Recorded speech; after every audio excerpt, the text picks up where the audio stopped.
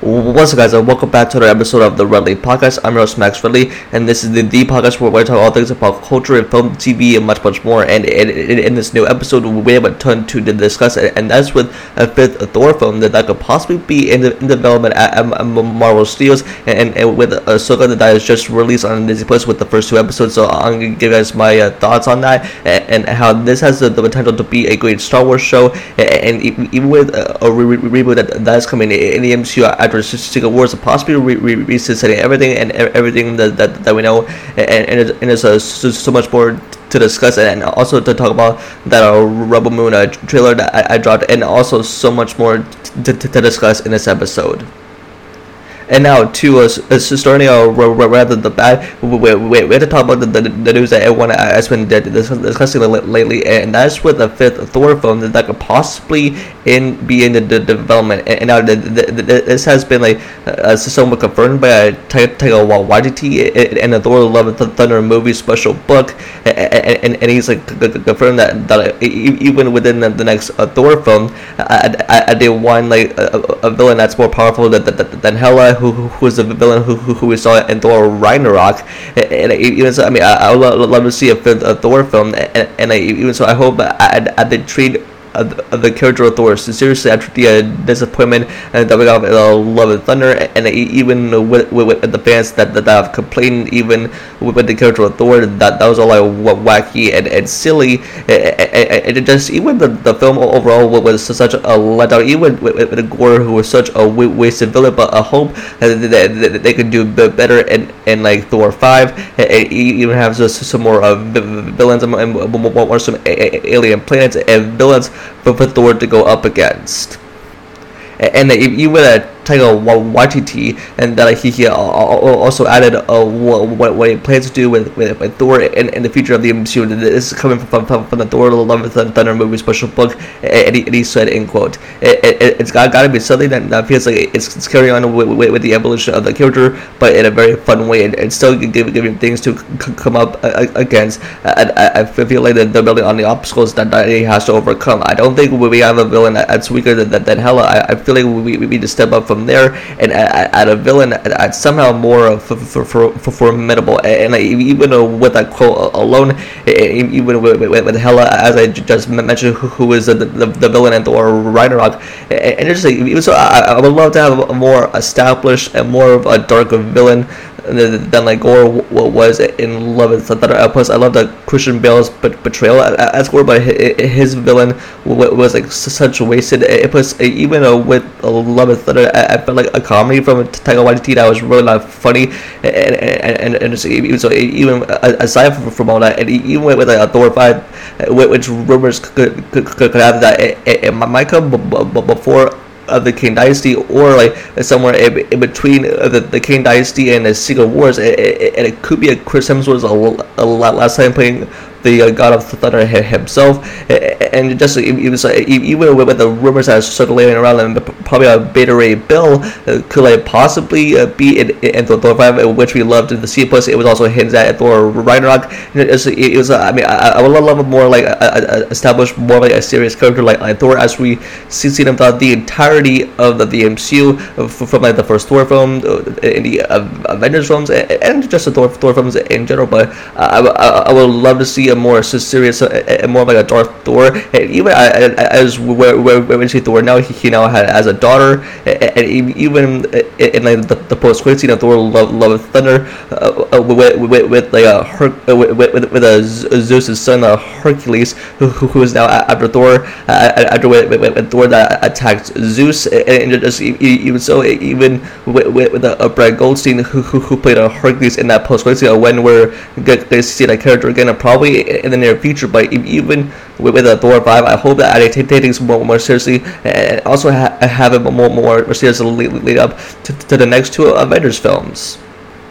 And now next up we're going to talk about Ahsoka, baby, because with the first 2 episodes that have officially premiered on the Disney Plus, this is with the return of Rosario Dawson's Ahsoka Tano, and even in its a 2-episode debut, at a which like they changed up the Disney Plus schedule to now air at Tuesday nights at 9 p.m. Eastern time, and I think people found it more convenient, even with this new time and with this new experiment. I think like Disney is like testing out, but even with them like releasing the first 2 episodes, and even with my thoughts, and as a show overall, also spoiler free, of course, I think this has the potential to be a great Star Wars show, but because even with my thoughts on it, it feels more cinematic and nostalgic, especially for the fans of Star Wars Rebels, because even throughout the first 2 episodes, it definitely feels like Star Wars Rebels. Even though we got introduced to Ahsoka in live action in the second season of The Mandalorian, and just even so with the return to the Star Wars, it definitely feels like Star Wars Rebels, because it's even established in like the first and second episode that like, even though with the elements that with everything, especially where it kicks out right where the end of Star Wars Rebels left off, and just even so, I think I'm really enjoying the show, especially after the first 2 episodes. And now, even with the characters in the show, with Rosario Dawson's Ahsoka Tano, I just really loved her performance. She's definitely brought her A game, especially as we've seen her in live action. And even so, it feels just like Rebels, and even as we've seen Ahsoka in animation, and even with like those appearances that the fans are expecting, especially with the people close to Ahsoka, like with Anakin Skywalker, who of course trained Ahsoka throughout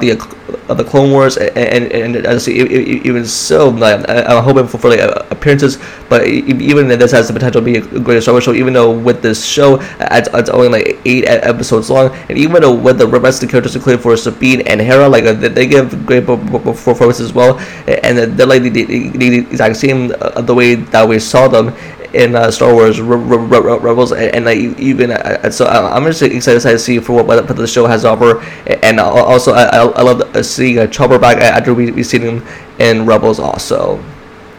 And also, even throughout the entirety of the show, it feels just like Rebels, especially from the first episode, and even within like the second episode. And even though with these episodes, they'll leave you wanting more after the next, especially within the first and second episode, and it always leaves you on like a cliffhanger. And this has the potential to be a great Star Wars show. And plus, I mean, I'm saying this because even with the past Star Wars shows that we've gotten, like with the Book of Boba Fett and the Obi-Wan Kenobi series, that they all end up taking side quests, but like, and because even though with those shows that they were somewhat good, but in any way said that they were like not good, but even plus I loved Andor, but even with the Ahsoka series, I think that this has the potential to be a good show, even if it takes like one tiny side quest, but I think it'll stick to the story, and especially for what the show is really about, and even at the show ends in like a good way. And even the show has a direct references and connections from Star Wars Rebels, and so with the people that have not seen Rebels that are doing it in the show for the first time, if Ahsoka is like its own thing, I mean it's not, even though like they expected to take place in the Mandalorian timeline, and it's, and plus even with the characters that are mentioned, especially in the first 2 episodes, they directly connect to Rebels as well, maybe because, and even with the people who have watched Rebels, being that the show is going to feel nostalgic to those fans out there, but like it's I mean I'm just really like excited to see for what the show has to offer, especially as I love the Star Wars Rebels. I think it's like the best content from Star Wars out there, but and even I think it's gonna have a lot of connections and references possibly a little later on. And now next up, we are to talk about the thing that a lot of people are discussing lately that's coming from scoopers, and I've been saying that even with the MCU that it'll reboot after Secret Wars, and even with this, and I think it could be a good thing, but at the same time it could be a bad thing as well, because even if the MCU is going to reboot, especially with recasting some of the iconic legacy characters, including for Captain America, Iron Man, Thor, and Black Widow, and so much more. I think with these characters that cannot be a recast, especially as even from the Infinity Saga, with these characters that a good send off, but even this comes from like a Kiwi gets some toast, and he says that with the MCU it'll reboot after Secret Wars. It's going to be done in the way that James Gunn has rebooted the entire DC universe after the Flash, and it'll be an all new and completely different MCU. It'll not only be the send off for the Fox universe, but for the entirety of the MCU. So that means the send off for the characters that we're used to knowing from the Infinity Saga, and even in the Multiverse Saga as well, after the Kang Dynasty and Secret Wars, because even the Kang Dynasty that's going to lay the groundwork for Secret Wars, with everyone coming together to take down Kang. But even with Secret Wars, it's going to be a big movie event with everyone coming together, even with the variants of characters, and even the Marvel Studios and Kevin Feige. I said I didn't want Secret Wars to be bigger than Endgame, and bringing all these iconic characters from every iconic Marvel franchise to come and take down King. So it'll be a big movie event, and then after that it'll completely reset everything in the entirety of the MCU. But I think that this could not be a good thing. Plus, we're like layers away from Secret Wars. But so, I mean, I would like for that to happen, and I guess we'll just have to wait and see, even until this new phase of the MCU, which people are calling the Mutant Saga, of course. But I guess we'll just have to wait and see for what's coming, even if we have to go into a reboot after Secret Wars.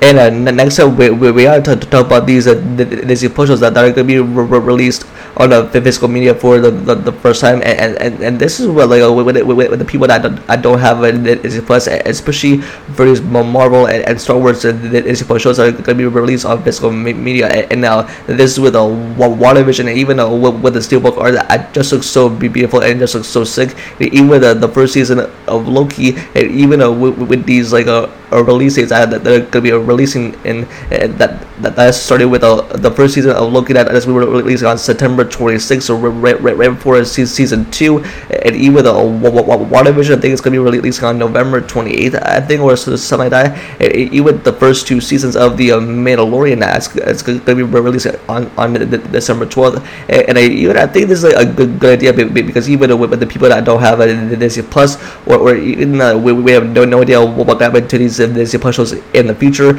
I think people like might like have like a physical copy, and even with a physical media, even with like Blu-rays and steelbook covers. But I think this could be a good idea for them to like boost numbers or something like that, or people to watch the show a little bit more. And even with my thoughts on it, I think this could be a good idea. And even back in the old days, when people were buying physical copies of movies and shows on Blu-ray, and now even with these Disney Plus shows that are now receiving the physical media treatment, I think this could change the game. Even with those other shows, I could be possibly getting a physical media releases in the future, and also rumor for Falcon and the Winter Soldier could be receiving physical copies as well. And now, lastly, let's talk about that trailer for Zack Snyder's new Netflix film, Rebel Moon, that I dropped just a few days ago. Even with the look of the trailer, it just looks so beautiful. Even with the Rebel Moon, and even with this 15-minute trailer that was put out, even with this world that Zack Snyder is building, and even that this is going to be like a 2-part movie, especially with a part 1 that's going to be releasing on December 22nd, and with a part 2 we're releasing on April 19th. And just even with the look of this footage and these this film that's going to be a two-parter, I think it just looks beautiful. It has Game of Thrones, Dune, and Star Wars combined into a style of Zack Snyder that is on Netflix, and even with people that are super excited for this, and even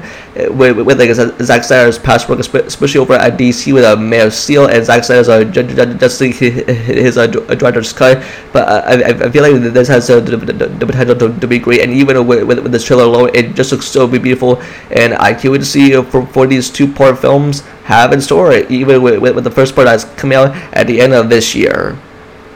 And so, in conclusion, I'm very excited to see for what's in store, especially with these news and rumors that are coming out. That this makes me even more excited.